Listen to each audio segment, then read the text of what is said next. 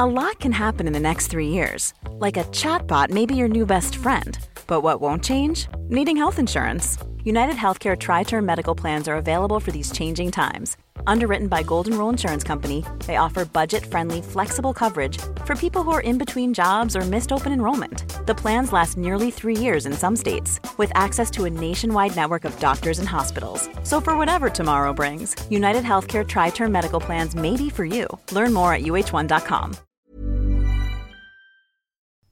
Chocolates are sweet, but they don't last long.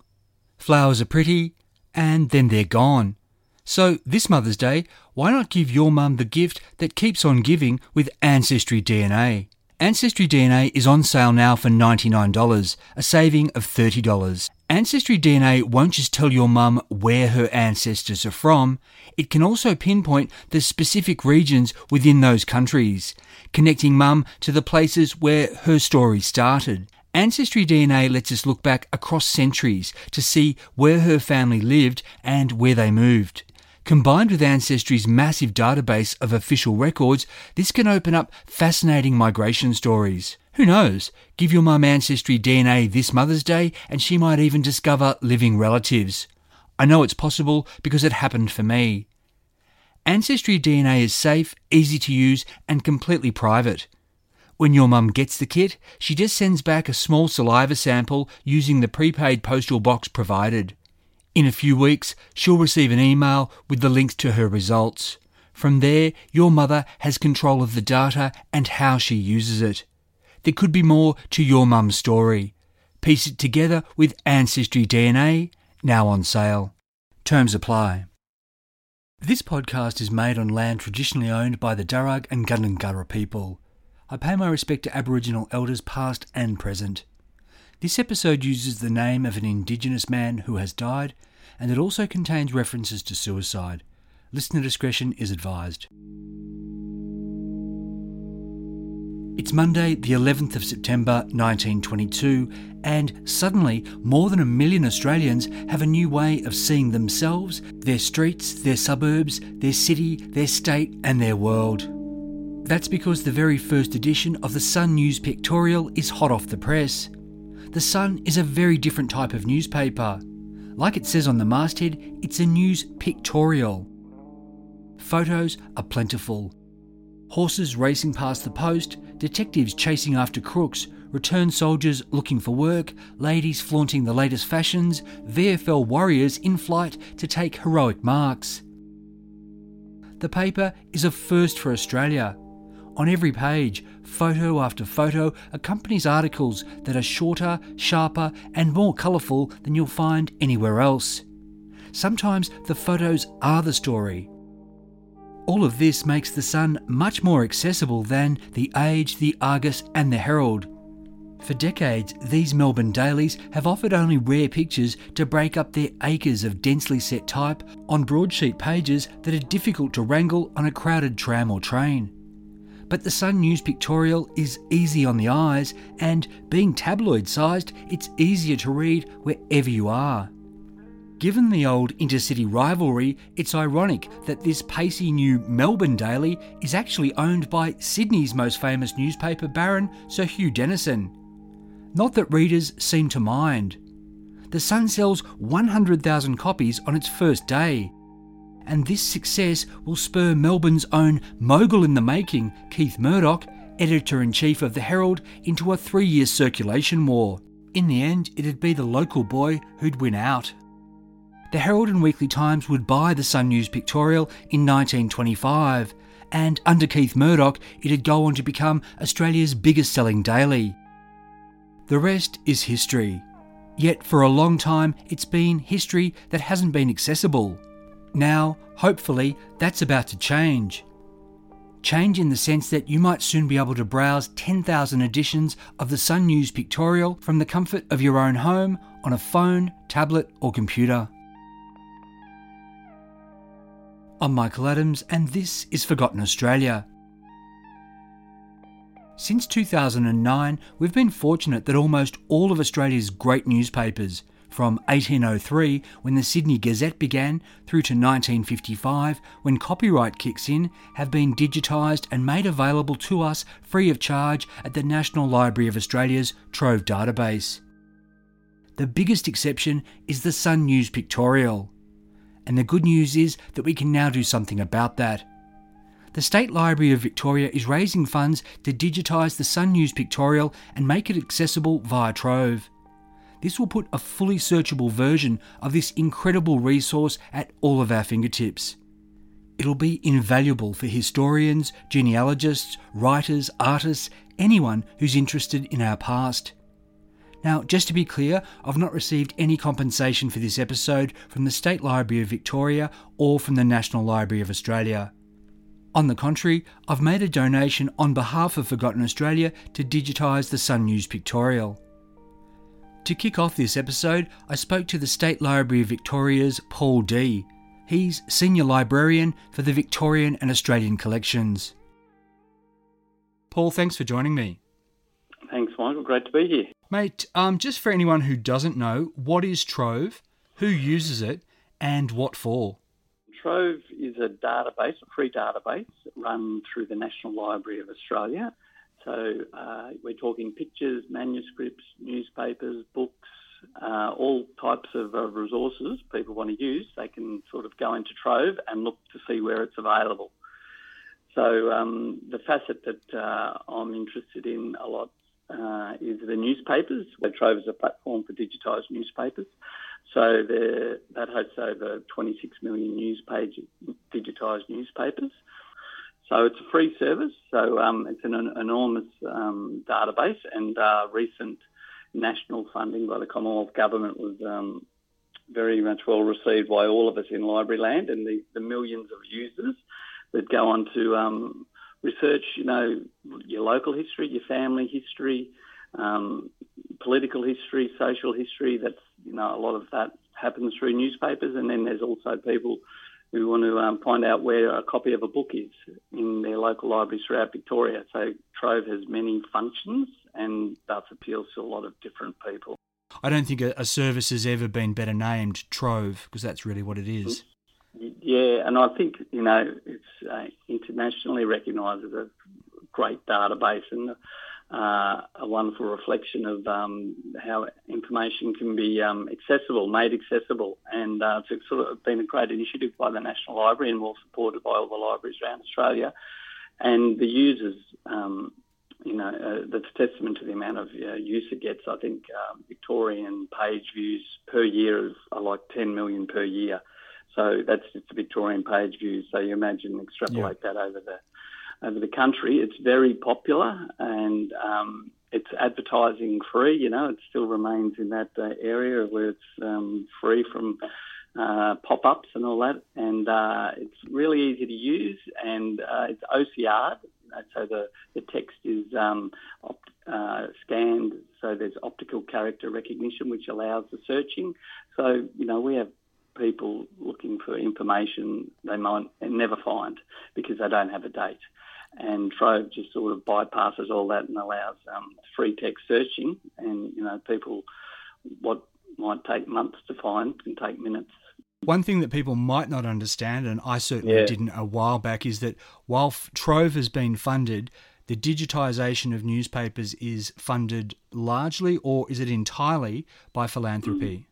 Well, there's a number of ways it's funded, but basically, yes, Trove, if you want to get your newspaper digitised onto Trove, you need to raise the fund, whether you're a State Library Victoria or you're Memorial City Council or you're a local historian or you're a private person. So you need to raise the funds in order to get your papers up there.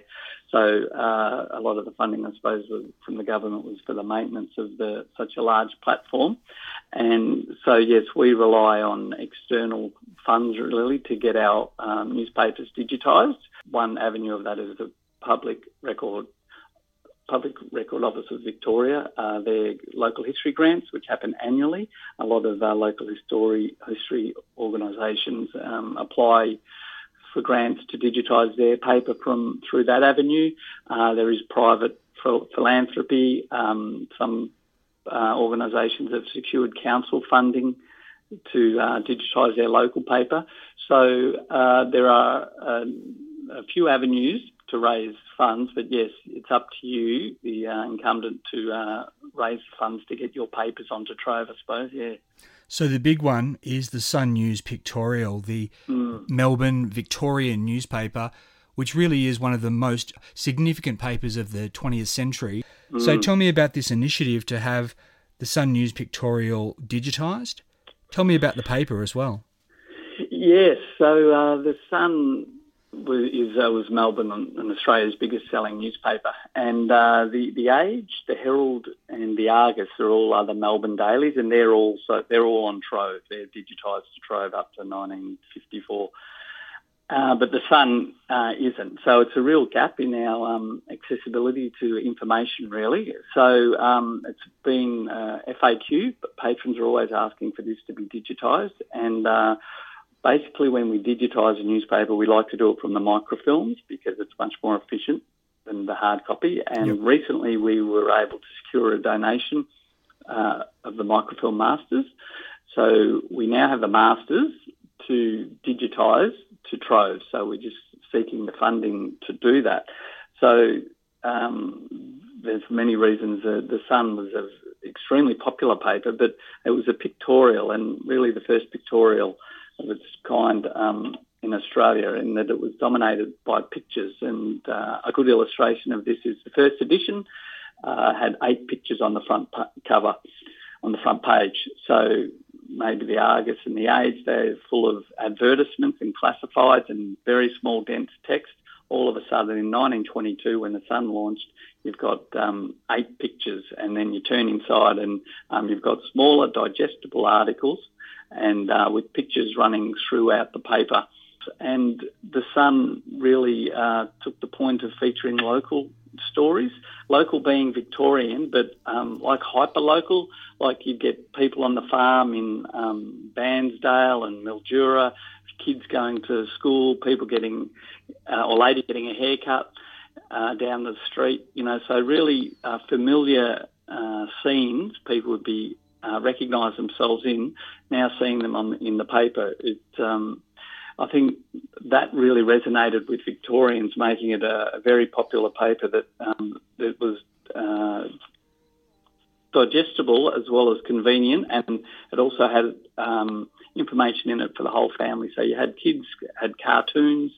There was a lot of women's columns, as they called them in the day. That was very popular, and there was a lot of photos of people you might know and showing activities you might do, like the local sports. They often have photos of people playing golf or tennis in their local club. So it was that really local stories, which was a big attraction. So that sort of popular approach, it means that when it's digitised, people are going to be able to see their great-grandparents, their grandparents perhaps, their aunts, uncles, whoever, or even themselves as kids in the pages of this paper.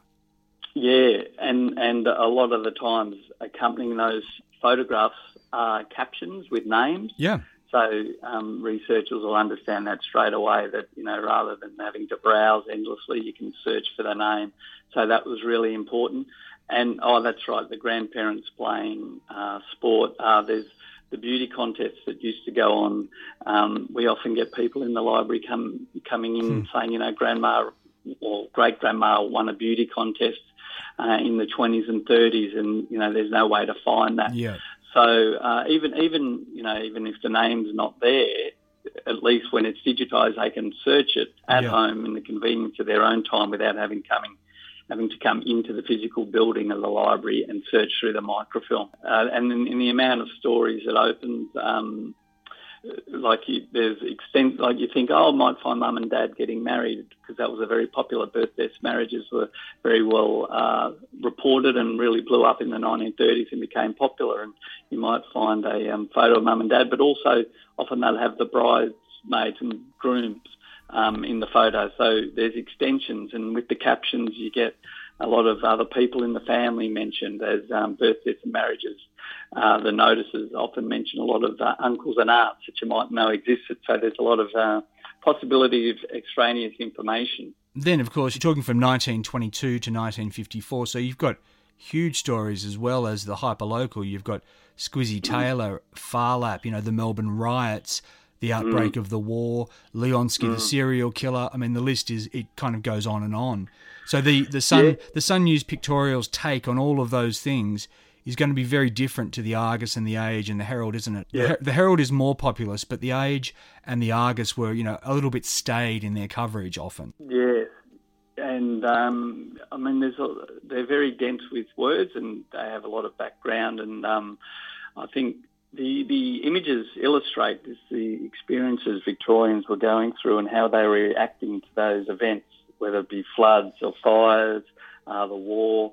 And it's by seeing these images that we can really recognise ourselves in them, because we go through so many of those disasters now. And those photographs say more than, a 1,000-word article. It's just the capturing of how people were really feeling. And just looking at the photos of the 1939 bushfires that killed so many, it's just those lone chimneys and people huddled in blankets and desolate-looking landscapes that are also familiar to Victorians now, that you can look back nearly 100 years ago and see our forefathers and mothers went through very similar things.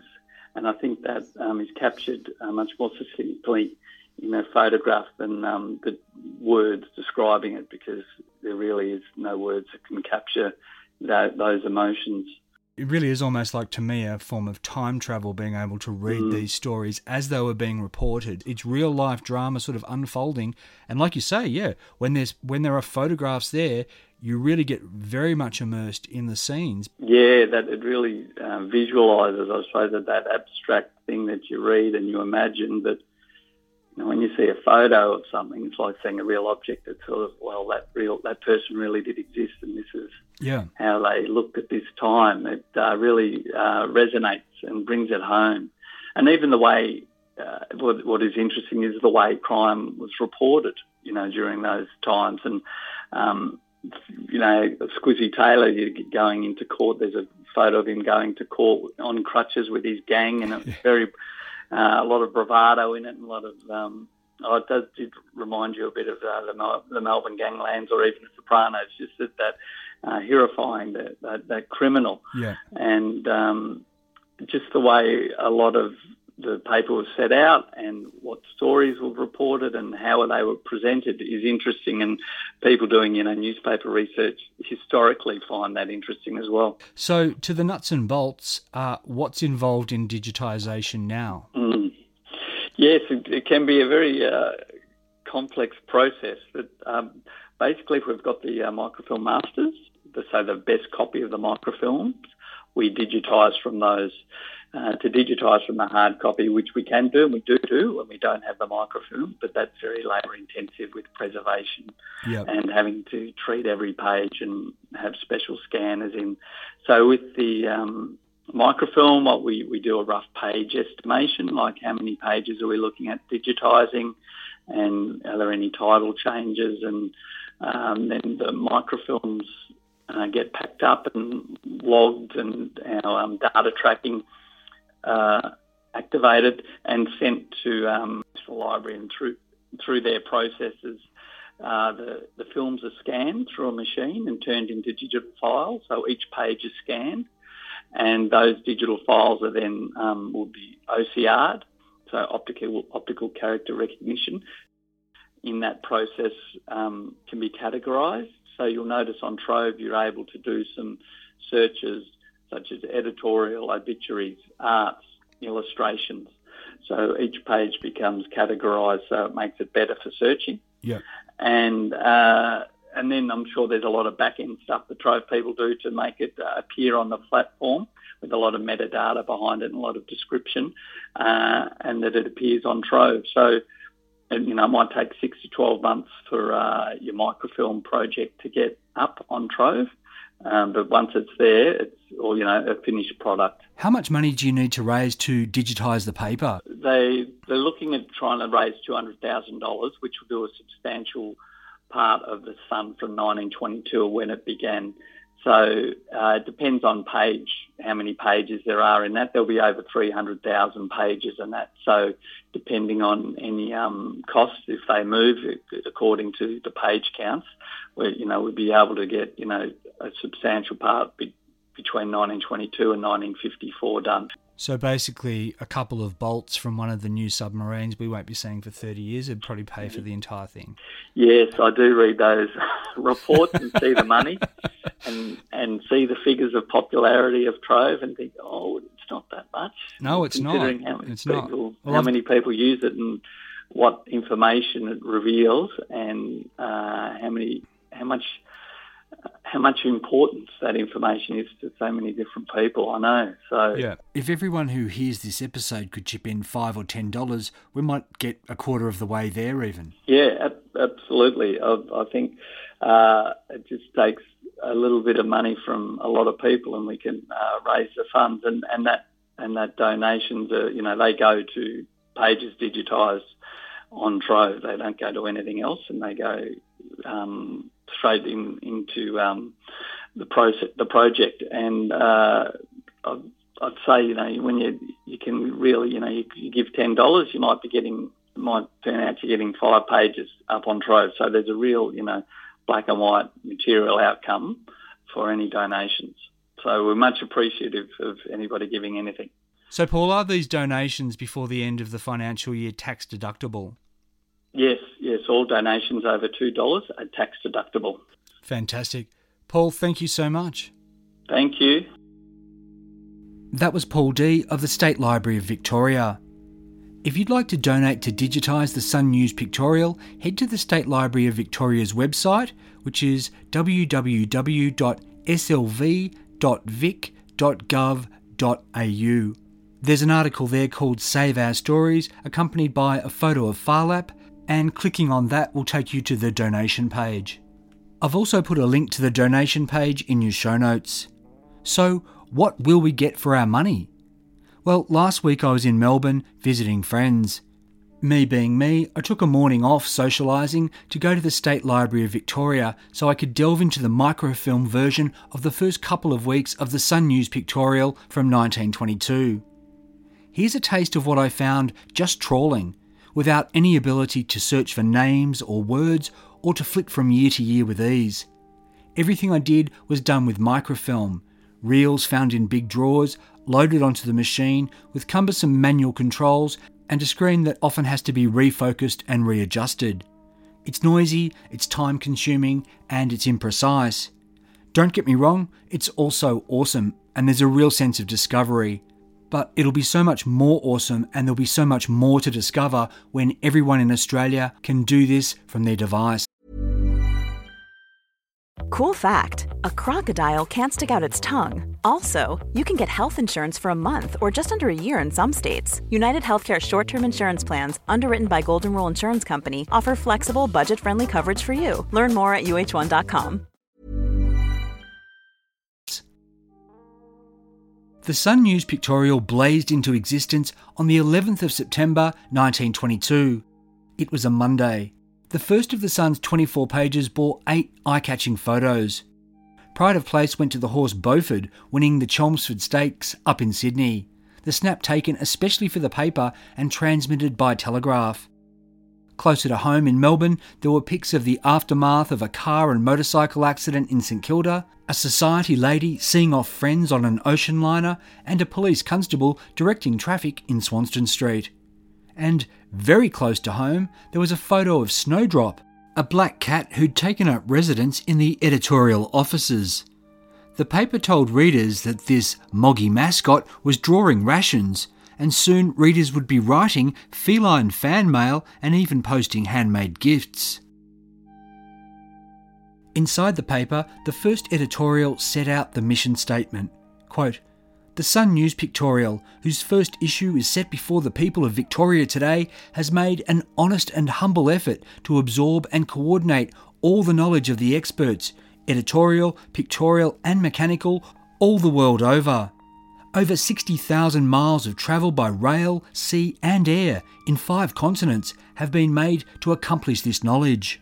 The editorial said the ink, paper, printing processes, cable service access, editorial staff, art department and everything were the best they could be. Everything, it said, was in service of bringing readers the world near and far. Quote, "Nothing of interest affecting all of us in our daily lives will be omitted, and naught set down in malice." The Sun's slogan, it said, could be summed up with one word: service. Yet, for all the planning, there was no way to predict that September 11 would be a big news day. There wasn't too much to get excited about. A constable had to draw his revolver in Richmond. A photo showed progress on the Boer War Memorial off St Kilda Road. But at least the weekend had provided a bumper crop of footy news and photos that were spread across a double page. Then there was Chapter 1 of The Ravenscroft Mystery, a serialised novel by then world-famous author C. Ranger Gull. For the ladies, there was a page titled Maids, Matrons and Modes, with the first issue featuring photos of the most darling hats from Paris. Maids, Matrons and Modes would also cover health. An early article, illustrated with a photo of a smoking flapper, was headlined, "The Fascinating Fag. Do cigarettes harm women? Some varying views."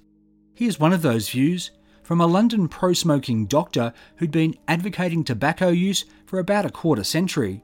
Quote, "The soothing influence of the cigarette is a veritable necessity for men. So why should it not be welcomed as a nerve soother for women? 6 or 8 cigarettes per day can be by no means injurious for women." The back page of the Sun News-Pictorial, like the front page, was all photos and captions. The most intriguing picture showed Senior Detective Frederick Piggott and his colleagues at a crime scene in St Kilda. 4 marauders had raided the home of a bookmaker and they'd ransacked the joint. Detective Piggott would be in the pages of the paper again a few days later, this time outside the coroner's court, having attended the inquest into the tragedy of Dr. Cranston, who killed himself, his 3 sons and a maid with opiate overdoses, his wife and their daughters being lucky to survive. Photos of Detective Piggott and of the era's other famous lawman, Detective John Brophy, would help turn these men into celebrities. On the 11th of September 1922, of course, their chief nemesis was Squizzy Taylor. But Squizzy wasn't in the pages of the Sun News-Pictorial. That's because the flashy gangster had absconded on bail more than a year ago and had since become Melbourne's Scarlet Pimpernel. People saw him here, they saw him there, but Squizzy couldn't be caught by the police anywhere. The debut issue of The Sun sold 100,000 copies to the curious.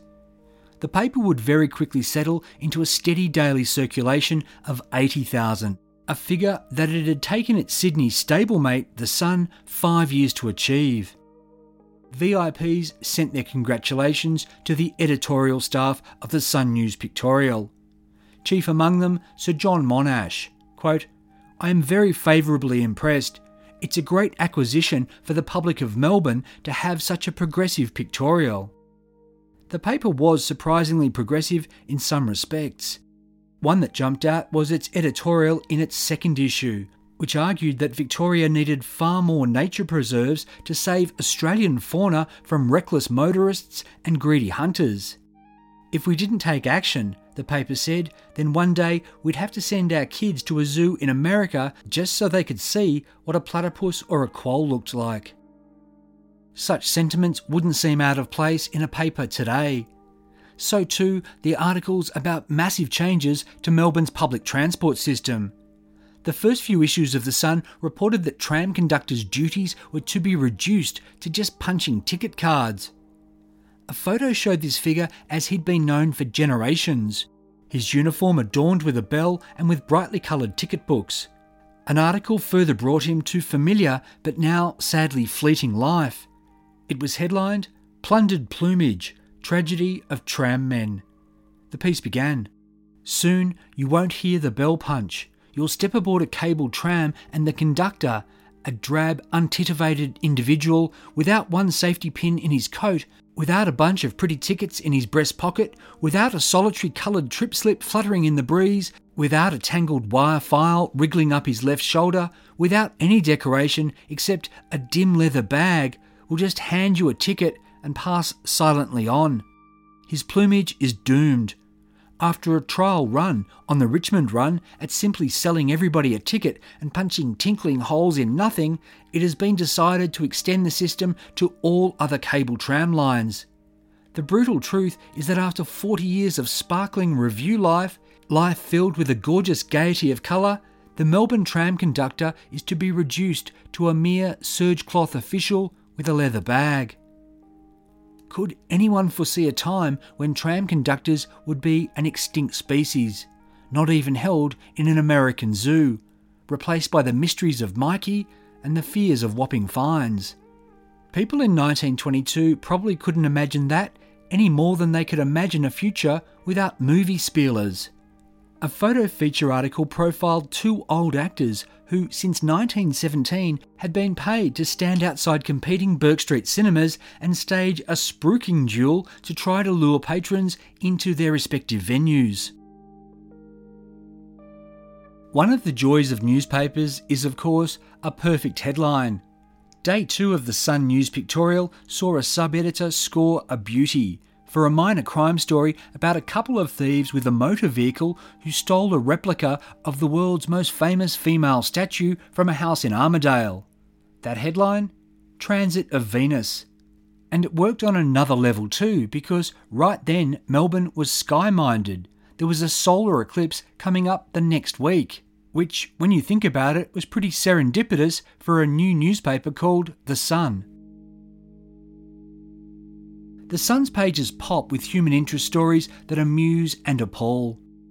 The leader of an entertainment troupe that had just performed inside Pentridge Prison brought huge laughs from 600 inmates when he signed off, "Gentlemen, before concluding our little show this afternoon, we wish to thank you one and all for your attendance here." The headline for that story was Pentridge Follies, but surely Captive Audience would have been better. The Sun's little photo stories create strange juxtapositions that speak volumes about the time. One shows a huge mansion-shaped birthday cake of biscuits that had been baked for President Harding's dog, Laddie Boy. Other stories from the same time illustrate the grim pogrom against Melbourne's stray dogs, the death toll 925 pooches so far in 1922. We find triumph and tragedy contained in one photo of a convoy of open-topped cars making their way up a rough hillside road. The extended caption reads, "Built by diggers, completed section of Great Ocean Road around Port Phillip. Lack of funds makes it likely that 100 digger roadmakers will be put off. The Country Roads Board states it has never seen more thorough work." So, the road work was top-notch. The project was obviously worthwhile, but there wasn't enough money to finish it and to keep these 100 diggers in work. Except they might get some help from up on high. Not the government, but thanks to the solar eclipse. See, you could buy a pair of eclipse gazers to protect your eyes with dark movie film, and in doing so, know that the proceeds would go to raising funds for that road work to keep going so the diggers could keep working. Everywhere you look in the Sun News-Pictorial in September 1922 is to see down-and-out Great War veterans staring back at you. Some are pictured working productively despite having lost limbs in the war. Luckier and better off legless diggers could now get around on motorcycles, one photo showing 4 such returned soldiers, the caption noting, quote, "The machines have starting devices on the handlebars." Sometimes in the photos, it's not evident that they're diggers until you read the caption. One shows 24 men in smart dark suits, white shirts worn with ties and hats. They're standing on a street curb looking at the photographer. Quote, "Workless. This picture shows a group of out-of-work diggers. Day by day, they wander disconsolately round the city in vain search for work." This was a huge problem. The Sun News-Pictorial recorded there were 466 out-of-work diggers in Melbourne alone. 266 men were married. It didn't say how many children they had. It'd be a fair guess to say by 1922 that their kids numbered well into the hundreds. All of these diggers were partly incapacitated by their service. Trying to help them had fallen to 50 unions, associations and leagues. The Sun News-Pictorial pages took readers to places they were unlikely to be able to see with their own eyes.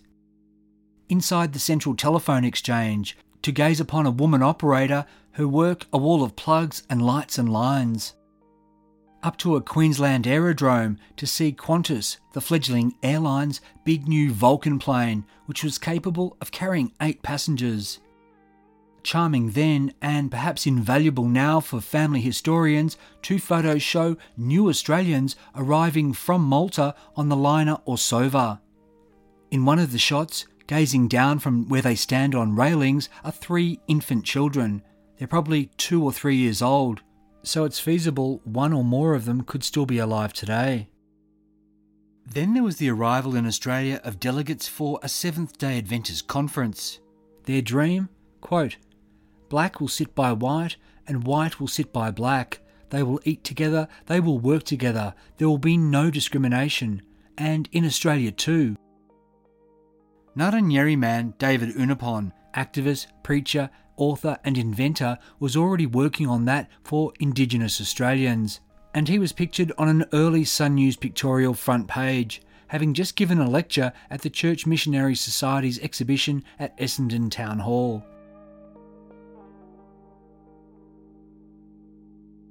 As the solar eclipse drew nearer, all over Australia, telescopes, cameras and scientific equipment were being set up. The Sun ran photos of these far-flung experiments, some of which would test Einstein's theory of relativity. The then 43-year-old professor also pictured. The sun, that is, the big ball of fire in the sky, would be about 2/3 obscured over Melbourne at 4:07 p.m. on the 21st of September. Yet, before the eclipse happened, it looked as though the world might again be plunged into a longer and much deeper darkness. The burning of Smyrna, in the then Greek zone in what's now a part of Turkey, had the world on the brink of another catastrophic war centred on the Dardanelles. Despite all the war dead and the walking wounded still haunting the cities and suburbs, the Great War might be getting a sequel, complete with another Gallipoli. The page 2 headline on the 18th of September read, "Britain wants Anzac behind her again. The verge of war. Turks imperil world peace. Australian contingent asked for." Prime Minister Billy Hughes had a one-word answer: yes.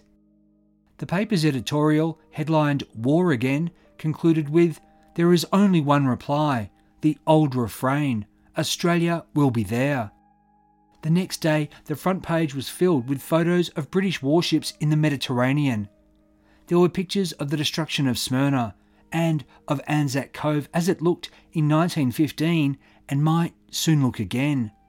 Also, a photo of a mass cemetery in Gallipoli, sacred ground that might be again open for business. Allied soldiers were already ashore at Chanak in the Dardanelles. Quote, "Melbourne was agog yesterday with the news that the Empire was on the verge of a new war." All over Australia, there was a rush to re-enlist or to sign up for the first time. The Sun News-Pictorial editorial said Australians would fight, but everyone viewed the possibility of another war with abhorrence. Yet that claim was at odds with diggers photographed at the repatriation office under the headline, "Another go at Johnny Turk." A spectacular solar eclipse and a new war. Maybe the Sun had launched just in time after all. Could stories get any bigger? The answer to that question filled the front page on the 22nd of September. Squizzy Taylor had turned himself in on the morning of the eclipse. The flash crook was photographed surrounded by police and accompanied by his lawyer. The Sun devoted the whole front page to this image. And this was a first for the new newspaper. Squizzy's surrender was a moment that had been stage managed for the media. It wasn't just a good picture, the article popped too, such as when Squizzy was brought into court. Quote, "Leslie Taylor, Excited whispers gave way to a breathless hush as a short, neatly dressed, pale-faced man stepped briskly into the dock. "Squizzy!" The whispers broke out afresh. Then silence again fell as the proceedings, short and to the point, began. Did Squizzy think about timing his surrender to the actual moment of the eclipse? Maybe, but by doing it earlier, in the morning, he didn't have to compete with the celestial mechanics, and there was also then a whole day's worth of developments to fill the newspaper articles. As it turned out, Squizz's timing ensured he snagged front page honours, with articles and many photos of people watching the solar eclipse relegated to the inside pages. Squizzy had cast his own shadow over the sun, thanks to the sun. Of course, we know how Squizzy's story would turn out. 5 years on, he'd go out not so much in a blaze of glory, but in a grubby gunfight. We also know there wasn't a second Gallipoli, but it's incredible to think how different our history and culture would be if the Allies had gone to war again and Australians had fought and died again at Anzac Cove. Then, of course, there's David Unapon. It's also incredible to think that even though he turned 50 in the first month of the Sun News-Pictorial's run, he was just getting started and he'd live another 45 years, long enough to see the decimal currency introduced that would one day bear his image. What you've been hearing is just a skim over a sliver of the stories from the Sun's first fortnight. Now imagine how many more stories there are to find in the 10,000 or so issues of the Sun News-Pictorial from 1922 to 1954. If you'd like to help digitise the Sun Herald, head to the State Library of Victoria's website www.slv.vic.gov.au. There's also a direct link to the donation page in your show notes. I'm Michael Adams and this has been Forgotten Australia. I'll be back soon with a new episode. As always, thanks for listening.